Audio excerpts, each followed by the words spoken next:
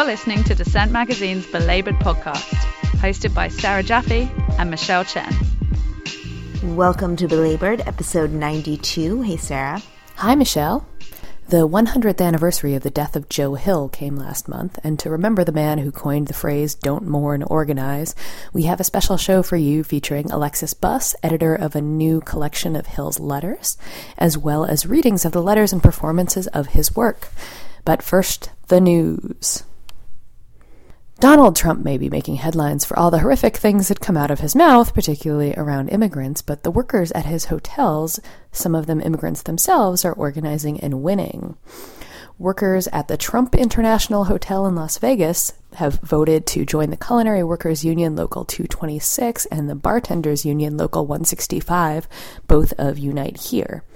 The vote came just days after workers, also most of them immigrants, at Trump's Toronto hotel had ratified their first union contract. The Vegas workers have made Donald Trump's proclamations on the campaign trail somewhat of an issue, holding rallies and calling out his anti-immigrant statements. They have been joined at their rallies by presidential candidates hoping to win an endorsement as well as to challenge the Republican frontrunner. Maria Jaramillo, a housekeeper at the Trump Las Vegas hotel, said, "I came from Mexico many years ago and became an American citizen to have a better opportunity for me and my family. This country is a nation of immigrants and we all work hard and deserve to be treated fairly." Meanwhile, as the presidential election continues to heat up and unions continue to haggle over their endorsement processes, the Working Families Party made the decision this week to endorse Senator Bernie Sanders in the Democratic primary, a decision that was likely quite contentious as several of the unions that support the Working Families Party have already endorsed Hillary Clinton, including SEIU.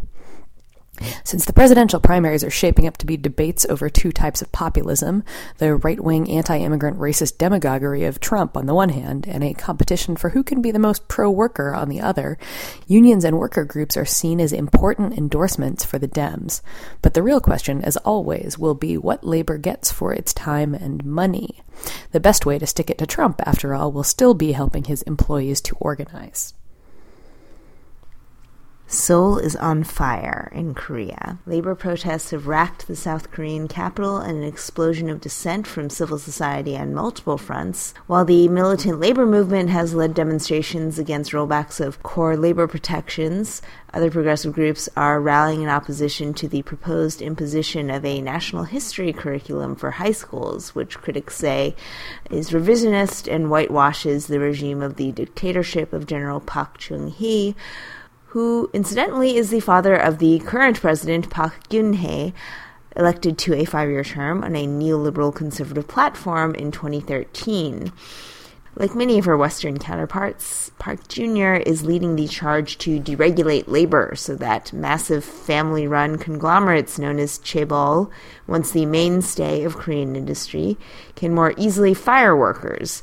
This will allow for the fresh hiring of contingent workers or those without a stable labor contract. In turn, this undermines organized labor. It also tends to degrade wages and working conditions, and critics say it is pretty much in line with the broader right-wing agenda of the government, which has been relentlessly pushing free trade and privatization. According to Tim Shurak in The Nation, the law's primary aim is to increase the huge number of part-time irregular workers in Korean industry, 20% of the workforce, and that's one of the highest rates in the industrialized world, and allow public and private employers to make unilateral changes in working conditions without consulting unions. In response to this, a coalition calling itself People Power has joined the forces of left-leaning labor unions, the Korean Confederation of Trade Unions, and the Peasant League. Both groups are opposed to free trade agreements between the United States and China. And it looks like in both South Korea and in the U.S., party politics has been veering toward an ugly distortion of a shameful past of authoritarianism. Fortunately, the Korean labor movement is actually relatively militant and radical compared to that of the U.S., but the police have been pretty aggressive in its effort to crush the protests, and the tensions will likely escalate as workers and progressive activists try to resist this ideological regression. This week, New York City Council member Brad Lander introduced the Freelance Isn't Free Act, something that is quite close to my heart and perhaps to that of many of you out there. The bill aims to provide stronger legal protections for freelancers stiffed out of paychecks, requiring a written contract for work over $200 that includes the amount of payment and, more importantly, a deadline for payment. As I and many others have experienced, often it is the months of chasing a check that can get to you, so the deadline part is key. Failure to comply means fines, and if employers are found to be deliberately stiffing their freelancers, they could face misdemeanor charges. Released in time with the bill was a new report from the Freelancers Union, the organization that lobbies for freelance workers in New York and elsewhere, with the results of a national survey of 5,000 workers giving all the gory details on how often they don't get paid.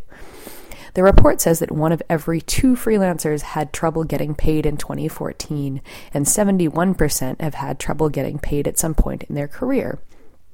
81% of those who had trouble this past year were paid late, and 34% of them were not paid at all.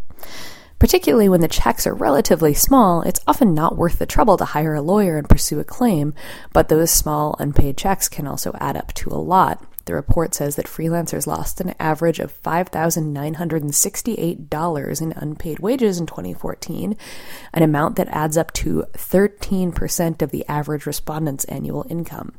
This is wage theft any way you slice it. The Freelancers Union estimates that nearly 54 million people are freelancers of one sort or another. While for many of them, their freelance work may not be their only source of income, it's still no excuse for rampant under- and non-payment. We will keep you posted on the progress of the bill and if any other cities or states move to implement something similar.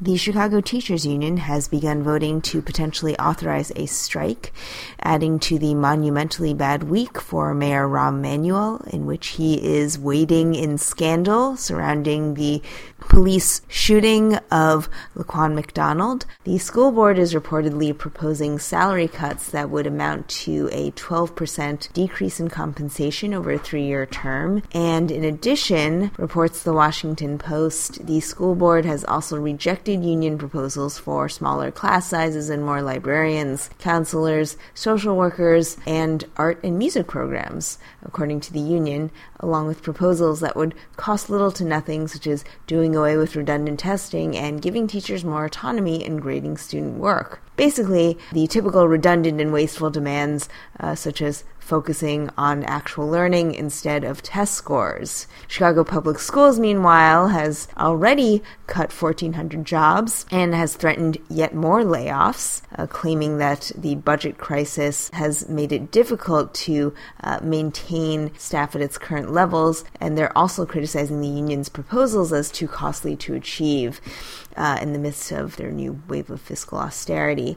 The union, of course, accuses them of being obstructionist, and after 3 months of gridlock, the union's vice president, Jesse Sharkey, told the Washington Post, negotiations are stuck in neutral, and it's not clear that anyone on the other side of the table sees any problem with that.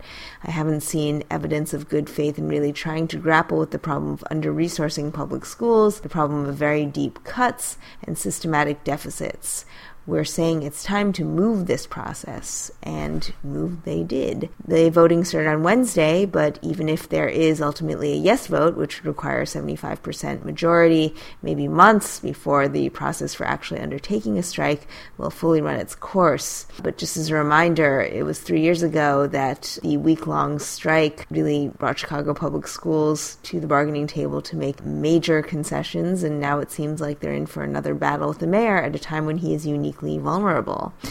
In addition to the police brutality scandal, just a few weeks ago, the school superintendent, Barbara Byrd Bennett, pled guilty on corruption charges. And in other Chicago education news, non-tenure track faculty at the University of Chicago have officially voted to form a union.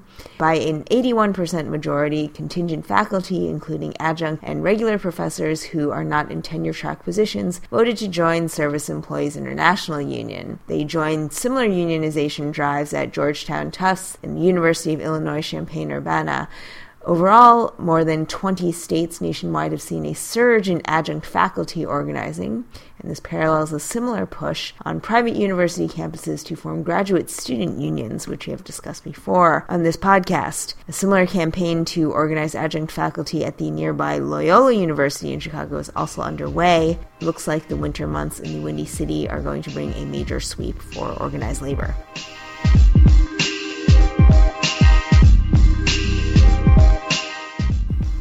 About a century ago, a man named Joe Hill became an icon of American labor, helped lead the industrial workers of the world, and eventually became one of the labor movement's earliest martyrs. We spoke with Alexis Buss, editor, along with Philip S. Foner, of the centenary edition of the Letters of Joe Hill, 1879 to 1915, a compilation of letters, poems, and songs recounting his life and his perspectives on the labor movement and on the American left as a whole. And we're also presenting some clips from recent performances at the New School and some of Joe Hill's songs. We kicked off the segment with a reading by Hari Kondabolu of one of Hill's letters. November 29th, 1914, Salt Lake County Jail. I'm well aware of the fact that there are lots of prominent rebels who argue that satire and songs are out of place in a labor organization, and I will admit that songs are not necessary for the cause. And whenever I get the hunch, I intend to make some more foolish songs, although I realize that the class struggle is a very serious thing. A pamphlet, no matter how good, is never read more than once, but a song is learned by heart and repeated over and over. And I maintain that if a person can put a few cold common sense facts into a song and dress them, the facts, up in a cloak of humor to take the dryness off of them, he will succeed in reaching a great number of workers who are too unintelligent or too indifferent to read a pamphlet or an editorial on economic science. There is one thing that is necessary in order to hold the old members and to get the would-be members interested in the class struggle, and that is entertainment. The rebels of Sweden have realized that fact, and they have their blowouts regularly every week.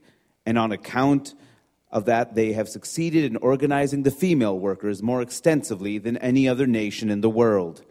The female workers are sadly neglected in the United States, especially on the West Coast, and consequently, we have created a kind of one-legged freakish animal of a union, and our dances and blowouts are kind of stale and unnatural on account of being too much of a buck affair. They are too lacking the life and inspiration which the women alone can produce. The idea is to establish a kind of social feeling of good fellowship between the male and female workers that would give them a little foretaste of our future society and make them more interested in the class struggle and the overthrow of the old system of corruption. I think it would be a very good idea to use our female organizers, Gurley Flynn, for instance, exclusively for the building up of a strong organization among the female workers. They are more exploited than the men, and John Bull is willing to testify to the fact that they are not lacking in militant and revolutionary spirit. By following the example of our Swedish fellow workers and paying a little more attention to entertainment with original song and original stunts and pictures, we shall succeed in attracting and interesting more of the young blood, both male and female, in the one big union. Yours for a change, Joe Hill. To begin, can you give us a very brief history of the International Workers of the World and Joe Hill's place in their story? Well, the Industrial Workers of the World was a radical labor union founded in 1905, and it was unique for a lot of reasons, but the most unique feature of it is that unlike AFL unions, the IWW directly challenged capitalism and did not agree that some people were put on earth to be bosses and others to be workers. The idea of the IWW was the abolition of the wage system and to create a society where workers work to improve the lives of everyone. Joe Hill is one of the most famous members of the IWW, also known as the Wobblies, and he joined sometime around 1910. He was a Swedish immigrant and came to the United States in 1902. He worked odd jobs all through the United States. He came into New York and worked his way to the West and joined up with the IWW in Spokane. And he is one of the most famous IWW people and made the IWW famous for its songs. And Joe Hill had a real gift for transforming songs that were popular into songs about struggle. Why is the history of Joe Hill and his story relevant for today's labor struggles? We hold Joe Hill in our hearts, especially this year, because this year marks the 100th anniversary of his execution. He was executed after a frame-up trial in Utah in 1915. I'm sure we'll talk more about that later.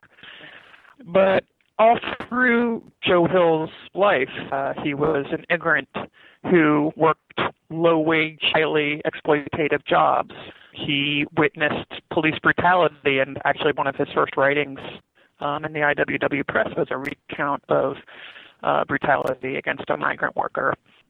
Joe Hill also believed that labor needed to use tactics that were not tied to legal protections. Well, at the time, the law offered very little protections to unions, but he was a proponent of on-the-job direct action, just like his union, and that is also a very timely concept. We need to take a look back and bring these ideas back 100 years later. So Hill was considered a labor radical even in his day. So how did his ideas about specific tactics like the use of the strike or more militant strategies, how did those sort of buck the status quo during his time, and what lessons can we learn from that today? Joe Hill certainly, just like the IWW, advocated striking on the job. And the reason that that's an important tactic to consider today is that the labor movement has really come to rely on elections and contracts to build their membership instead of direct action on the job. And I think that we have a lot to learn from how organizations like the IWW were built 100 years ago. They did not rely on legal protections. In fact, unions were largely considered an illegal conspiracy. They found ways to strike on the job by slowdowns, by doing a strategy that they called work to rule. So they'd follow the boss's rules to the letter, and as most workers know, that would usually slow down any job if you tried to do that. The IWW also believes in not working on safe machinery. So if there's a machine that kind of works that is dangerous to operate, the workers were encouraged to disable it completely. He wrote a great song about that called Tara Boom Die that actually was given a hip-hop rap redo by Son of None, a Baltimore rapper. The song basically tells a story of a dangerous threshing machine, which is a machine used in agricultural work, and how the workers disabled it and then went on to win their demands. And this isn't just a flight of fancy. This was a story based on an actual campaign that the IWW had. Check, check, check. 1, 1, 1. Yo, had a job once threshing wheat, worked 16 hours, hands and feet. When that moon was shining bright, they kept me working all through the night. One moonlit night, I hate to tell, I accidentally slipped and fell. My pitchfork went right in between some cogwheels of that thresh machine. Ta-ra-ra, ta-ra-ra, ta-ra-ra. Yeah, it made a noise that way. And wheels and bolts and hay went flying every way. That stingy Rube, he said, well, 1,000 gone to hell. But I did sleep that night, yeah, I needed it, all right. Next day, that stingy Rube did say, I'll bring my eggs to town today. You grease my wagon up, you mutt, and don't forget to screw that nut. I greased his wagon all right, but I plumb forgot to screw that nut. And when he started on that trip, the wheel slipped off and he broke his hip. Yo, ta-ra-ra, ta-ra-ra, ta-ra-ra. Yeah, it made a noise that way. That room sure was a sight, and mad enough to fight and fight, yo. His whiskers and his legs were all full of scrambled eggs. I told him, that's too bad. I'm feeling very sad. That farmer said, you Turk, I bet you are, and I won't work. He paid me off right there by gum. So I went home and I told my chum. Next day when the threshing did commence, my chum was Johnny on the fence. On my word, that awkward kid, he dropped his pitchfork like I did. Ta-ra-ra, ta-ra-ra, ta-ra-ra. Yeah, it made a noise that way. And part of that machine hit Reuben on the beam. He cried, oh me, oh my. I nearly lost my eye. My partner said, you're right. It's bedtime now, good night. But still that rule was real wise. These things did open up his eyes. He said, there must be something wrong. I think I worked my men too long. He cut the hours, raised the wage, gave ham and eggs for every day. Now, man from the Union Hall and has no accidents at all. Yo, ta-ra-ra, ta-ra-ra, ta-ra-ra. Yeah, that Rube is feeling gay. He learned his lesson real quick. Just through that simple trick for fixing rotten jobs and fixing greedy slobs. Yo, this is the only way. Ta-ra-ra, ta-ra-ra, ta-ra-ra. All right, thanks.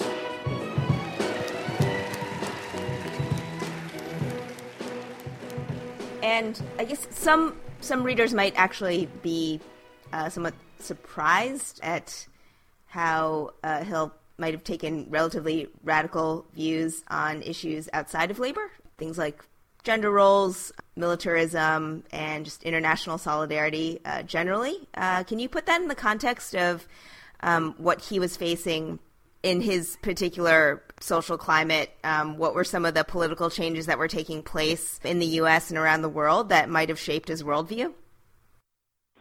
Sometimes when we look back 100 years, we do look at ideas that Joe Hill and the union he loved put forth and say, hey, they were very ahead of their time. So the IWW always had a policy of not just including women, but, putting women in the front of their organization. If women workers were organizing, for instance, in a textile factory, the IWW would, ask them to take the same risks as men. Most unions at this time, at the turn of the last century, were segregated. The IWW never was.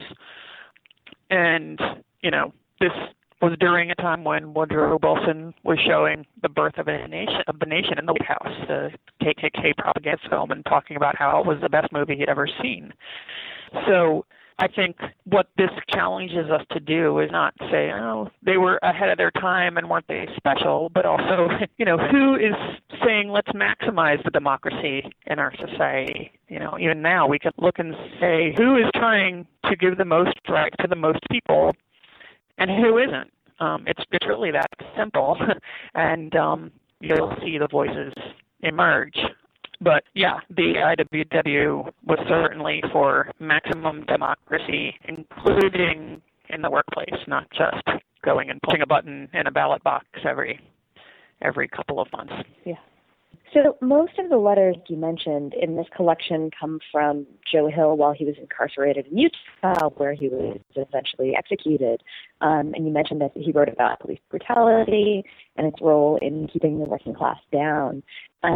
So what lessons can we take from Joe Hill's struggle as it relates to today's anti-prison and anti-police brutality movements that are really, grabbing headlines around the country right now with Black Lives Matter? We can see from his letters a movement that understood the consequences of police brutality, was very important to those who served at the hands of police. It knit them together that, people who are oppressed have a culture and can lift each other up by talking about what happened and organizing against it. So Joe Hill was very much a part of propagating that culture, and that, I think, helped give some humanity to people who suffered this way. Do you think Joe Hill, as kind of a folk hero of the labor movement, was the first kind of activist martyr of his kind? I guess there might be some parallels you could draw between his role in labor history and the way he was revered, and maybe later political activists who went on to some kind of martyrdom or became sort of cause celebs, like Sacco and Vanzetti, or maybe even Angela Davis in later generations. Was Joe Hill kind of a sort of blazed the trail there? He is certainly a venerated labor hero and considered a martyr. He would not have been executed had it not been for his activity in the IWW. But that was also a role that he was not entirely comfortable fulfilling, and he wanted his freedom. Joe Hill even wrote to the Secretary-Treasurer of the IWW, a famous phrase in the labor movement, "Don't mourn, organize," to urge that the union not spend a lot of resources, first in his legal defense, but also in his remembrance.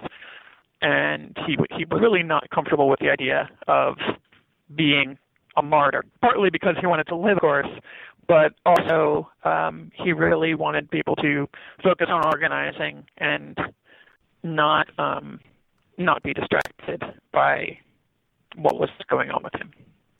And I mean, of course, the labor movement has unfortunately had its share of people who were executed or exiled or whatever for their beliefs, going back to Haymarket, which of course is the name of the publisher of this book, to bring it all back around. So, talking about the songs that you just mentioned, of course, we use a song for our podcast. The theme song was recorded by fast food workers in Chicago. Can you talk a little bit more about the role of music in the labor movement and how that's changed since sort of Joe Hill's heyday and the heyday of these songs that we all still remember? Music was essential part of the IWW's organizing. He came to it when there was practice, which the IWW called job sharking. Bosses would contract with employment agencies to provide workers. Actually, that was very common. They would even go as far as Sweden or Europe and get immigrant workers to come to the U.S. in the hopes of a job, promise jobs. But, if a boss needed 35 workers to work a construction job, the employment agency would find 300 and send them usually they'd say, go freight hopping and get to the job, and then they'd find out not only was there not enough work for everyone, but all of a sudden the rate of pay had gone down. So when Joe Hill joined the IWW, the IWW had decided that it was pointless to go to these jobs where you effectively had 10 times as many people vying for work as there was work. They were going to take their organizing outside of the employment agencies. So they relied on street actions outside of these employment agencies. And this became a free speech fight, which the authorities would almost always try to get the IWW off the streets. People who were allowed to stay on the streets were, for instance, the Salvation Army. And the Salvation Army would have a little band with them usually. And Joe Hill would take the songs that the Salvation Army was playing and rewrite the words to be about organizing. So it wasn't just we like to sing a song, but it was a way to, on the one hand, drown out the competition for, the attention of people on the street, but also a great way to draw attention to their action. So that's what it grew out of. There had been, before they had WDW, an idea of labor songs, and they were kind of a different tone, more floral and more kind of designed to uplift workers, maybe even a few steps ahead of where a lot of people were at. But Joe Hill would take kind of popular songs like, these Salvation Army songs, hymns or Tin Pan Alley songs or even vaudeville songs, and redo them to be about organizing. So in terms of how that's relevant today, well, I think, 100 years ago, people were maybe a little bit more used to group singing than they are now. But I think you'd be hard-pressed to find any significant labor rally that did not have a musical component. And some of these anthems still connect us to our past as a movement and are certainly sung today.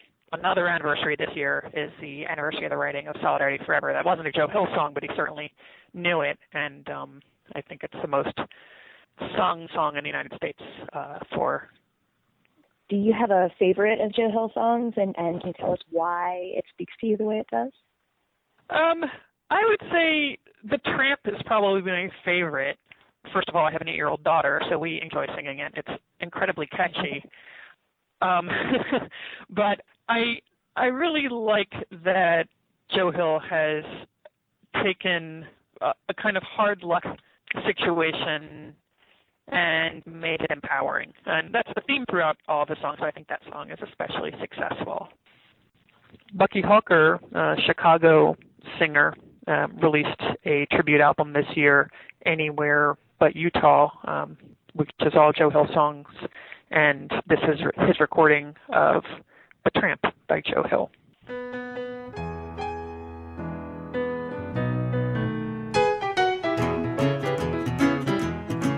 Well, if you always shut your trap, I would tell you about a chap that was broken up against it too for fair. He was not the kind of shirt, he was looking hard for work, but he heard that same old story everywhere. It was tramp, tramp, tramp, keep on tramping. There's nothing doing here for you. If I catch you around again, you will wear that ball and chain. Keep on tramping, that's the best thing you can do. He walked up and down the street till his shoes fell off his feet. In a house he spied a lady cooking stew. Well, he said, how do you do? May I chop some wood for you? But what the lady told him made him feel so blue. So tramp, tramp, tramp, keep on a-tramping. There's nothing doing here for you. If I catch you round again, you will wear that ball and chain. So keep on tramping, that's the best that you can do. Across the street, the sign he read, work for Jesus, so it said. And he said, here is my chance, I'll surely try. Well, he knelt down on the floor till his knees got rather sore. But at eating time he heard that preacher say, tramp, tramp, tramp, keep on a-tramping. There's nothing doing here for you. If I catch you round again, you will wear the ball and chain. So keep on tramping, it's the best thing you can do. Down the street he met a cop, and And that copper made him stop. And he asked him, when did you blow into town? Come with me up to the judge.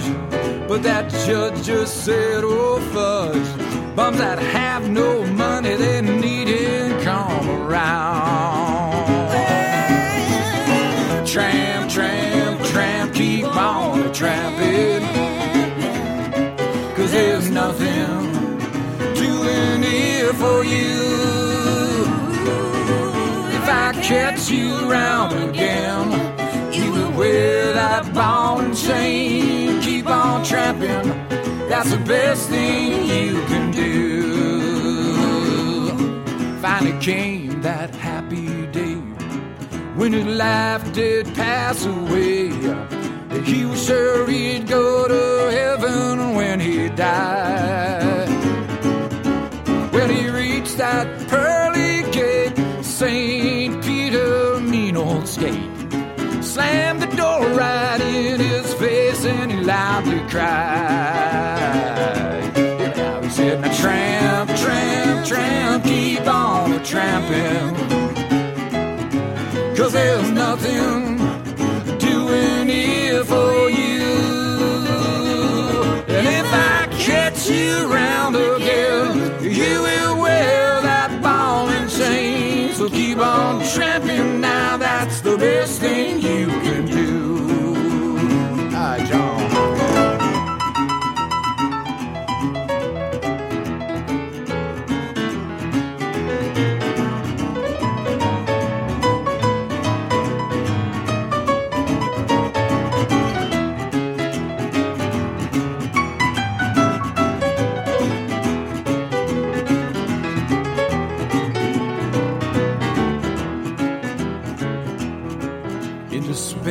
He went to hell with the devil for to dwell, for the reason he had no place left to go.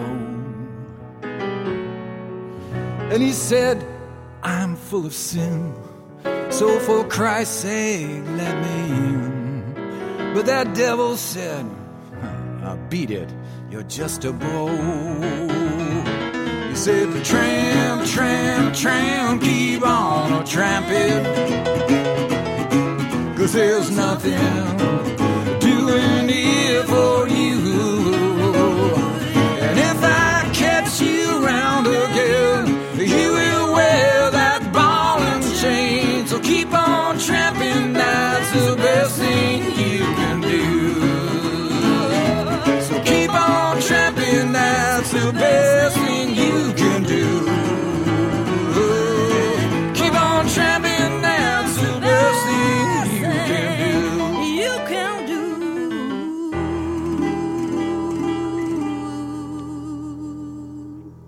As an archivist and an activist, what challenges did you face in working with this material and trying to frame it in a new way for a contemporary audience? And can you talk about some of the sort of archival work that you did trying to unearth this material and repackage it?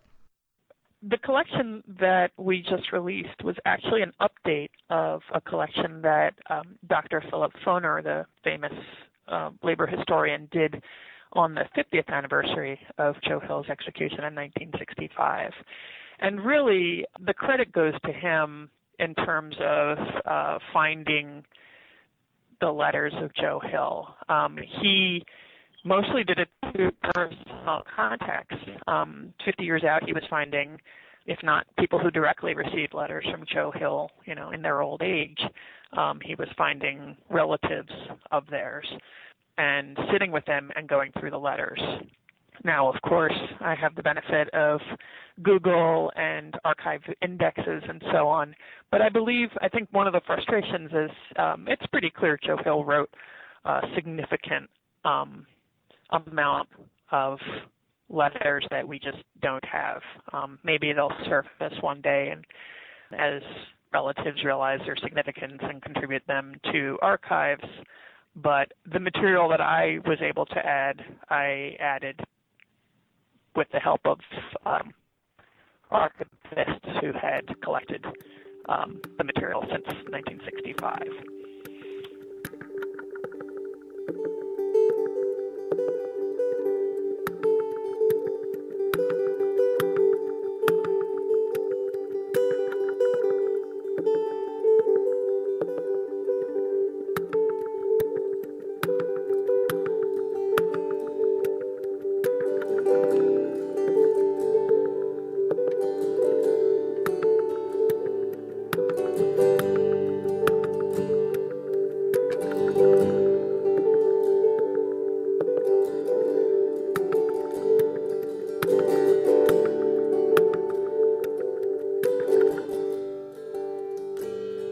Would you have freedom from wage slavery? Then join in the industrial grand. Would you from misery and hunger be free? Then do your share like a man. There is power in a band of working men when they stand hand in hand. There is power that must spread through all the land. One industrial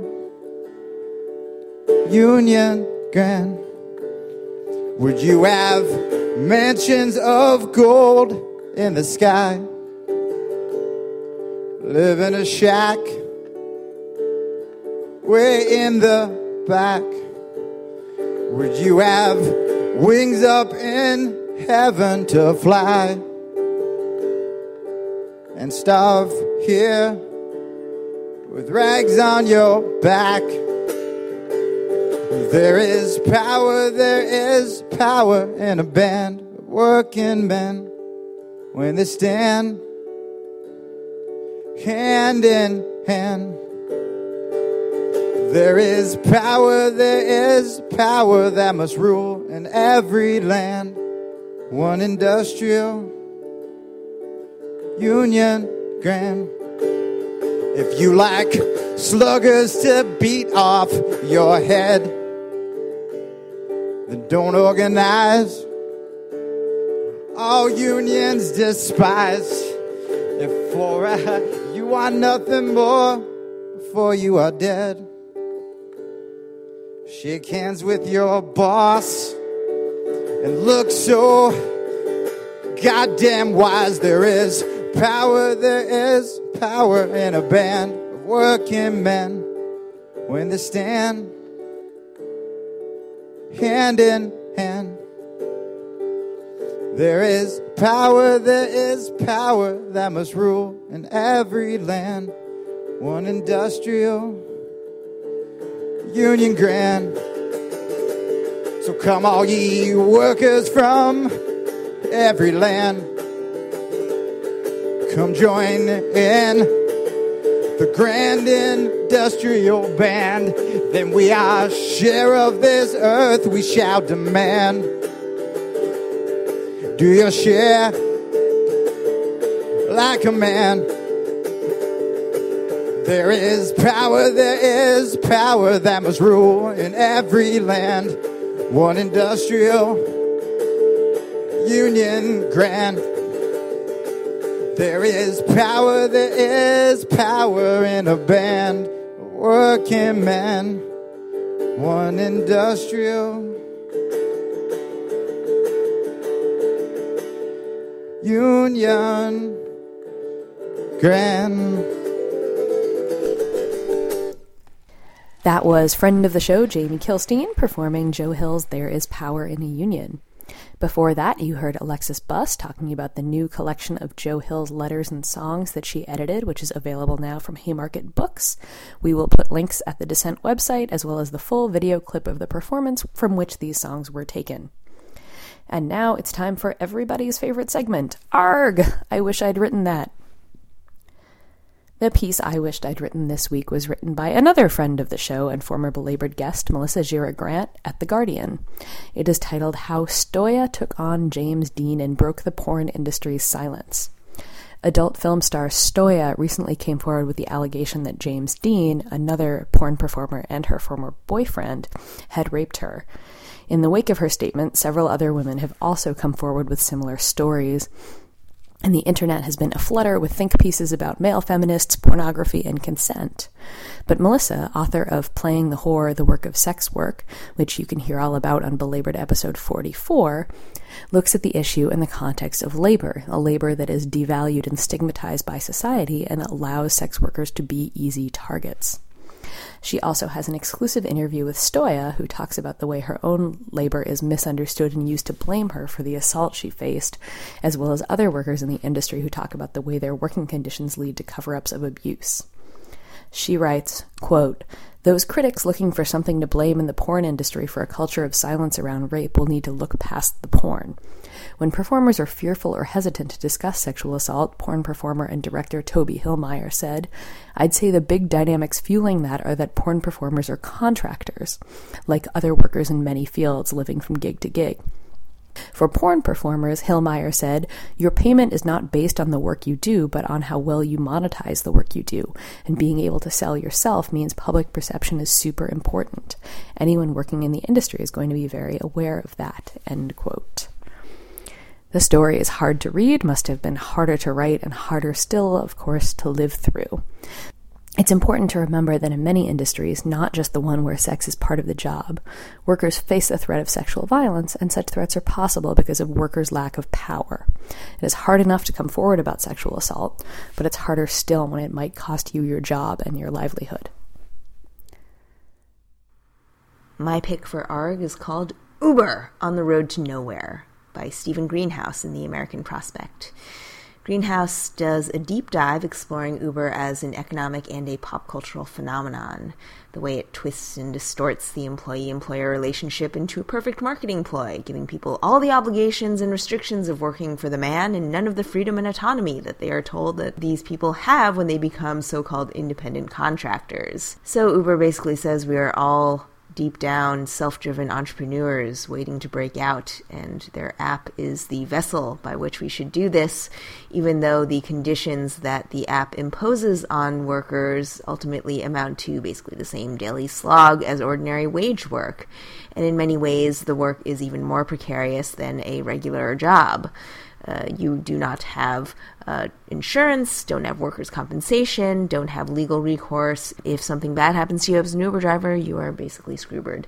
Greenhouse looks closely at some of the legal obstacles that so many Uber drivers and other rideshare drivers have faced in trying to hold these companies accountable as employers. Basically, they are considered non-employees under the law and therefore excluded from many of the protections of the National Labor Relations Act and will have a very difficult time unionizing. But Greenhouse does look at various creative efforts that rideshare drivers are using to form union-like structures. Some in Seattle are organizing with the Teamsters to form their own union of sorts. They're hoping to get around some of the antitrust restrictions that constrain so-called independent contractors from becoming full-fledged unions, and you can be sure that Uber and Lyft will sue their pants off, basically. But he also goes into the social and cultural psychology surrounding Uber and how it evokes fear as well as wrath among different segments of society, along with admiration and enthusiasm from investors and politicians alike. He writes, quote, "The company sees and depicts itself as offering a cool new flexible employment model that is being copied by other companies, including Lyft, Handy, that's for house cleaning, Caviar for food delivery, Postmates, on-demand delivery, Washio for dry cleaning, and Lux for parking your car." To many, however, Uber has become the foremost symbol of something else, something unlawful. Many labor advocates view Uber as the leading practitioner of legal worker misclassification because it insists that its 400,000 U.S. drivers are independent contractors rather than employees, unquote. So, is Uber the future? Greenhouse notes that the particular brand of exploitation wielded by these so-called sharing economy apps is in many ways surprisingly old-fashioned and not quite as innovative as they claim to be. Everyone can agree that Uber's employment model is very different and less structured and decentralized than old-school companies like IBM or General Motors, but whereas proponents see this as a reason to do away with existing labor regulations and cast them off as sclerotic bureaucracies that simply hinder innovation. By contrast, Greenhouse writes that, quote, labor advocates often argue that the nation's employment laws are not outmoded and that the problem is that many people simply fail to recognize that Uber has a fairly traditional employer-employee relationship. So Uber is wielding these wizard-like powers to regale us with the lofty promises of the sharing economy. But before we all start talking about living in a post-work world, Greenhouse reminds us that there are many campaigns around the country seeking to remind the public that Uber's business model is not only traditional, but incredibly regressive in many ways. Often the opposition is led by labor leaders and traditional taxi drivers, such as the New York Taxi Workers Alliance, but now the rideshare drivers themselves are trying to disrupt their quasi-employer relationships. Of course, there's also the predictable counterplay coming from the pro-Uber side as they organize their own campaigns to supposedly improve rights for these so-called independent workers. They came up with something called the Common Ground Statement. They set out a whole bunch of principles outlining things like portable benefits so that benefits could be accrued by workers without ever having to tie them to a specific employer. But Greenhouse notes that these statements were so vague as to be basically meaningless. So while the fate of organizing is unclear, so is the fate of labor law under the rising rideshare hegemony. Nonetheless, as Uber driver turned activist Takale Gobena told Greenhouse, quote, Uber doesn't see us. They tell us what to do. They don't hear our concerns. When we have a union, we'll have the power to negotiate. Right now, we have no way to solve our problems. So far, the sharing economy, for all its promises of being faster, newer, and smarter than everything that came before it, remains still too dumb to solve this basic dilemma of giving workers what they need. And thanks for tuning in to another episode of Belabored. You can catch us on Twitter at #Belabored, or you can email us at belabored@dissentmagazine.org. Feel free to send us questions, comments, story ideas, any gripes you have about your boss, any labor history heroes you want us to highlight, any cool songs you've recently written, etc.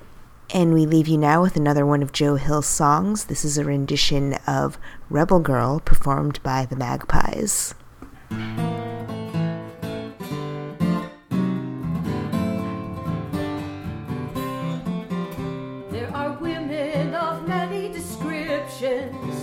In this queer world, as everyone knows, some are living in beautiful mansions, some are wearing the finest of clothes.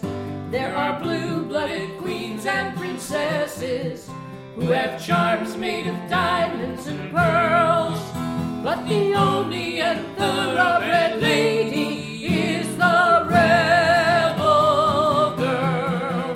That's the rebel girl, that's the rebel girl. To the working class, she's a precious girl. She brings courage, pride, and joy to the fighting rebel boy. We have girls before, but we need some more in the industrial workers of the world. For it's great to fight for freedom with the rebel girl.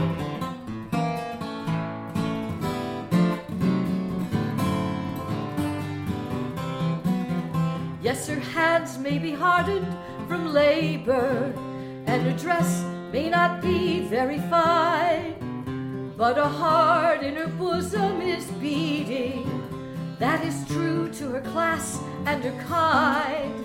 And the grafters in terror are trembling when her spite and defiance she'll hurl. For the only and thoroughbred lady is the rebel girl.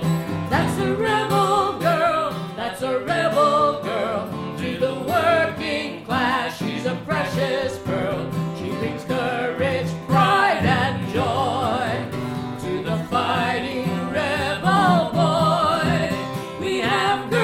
before, but we need some more. The industrial workers of the world. For it's great to fight for freedom with a rebel girl. That's a rebel girl. That's a rebel girl. To the working class, she's a precious pearl. She brings courage, pride, and joy to the fighting rebel boy. We have girls before, but we need some more. The industrial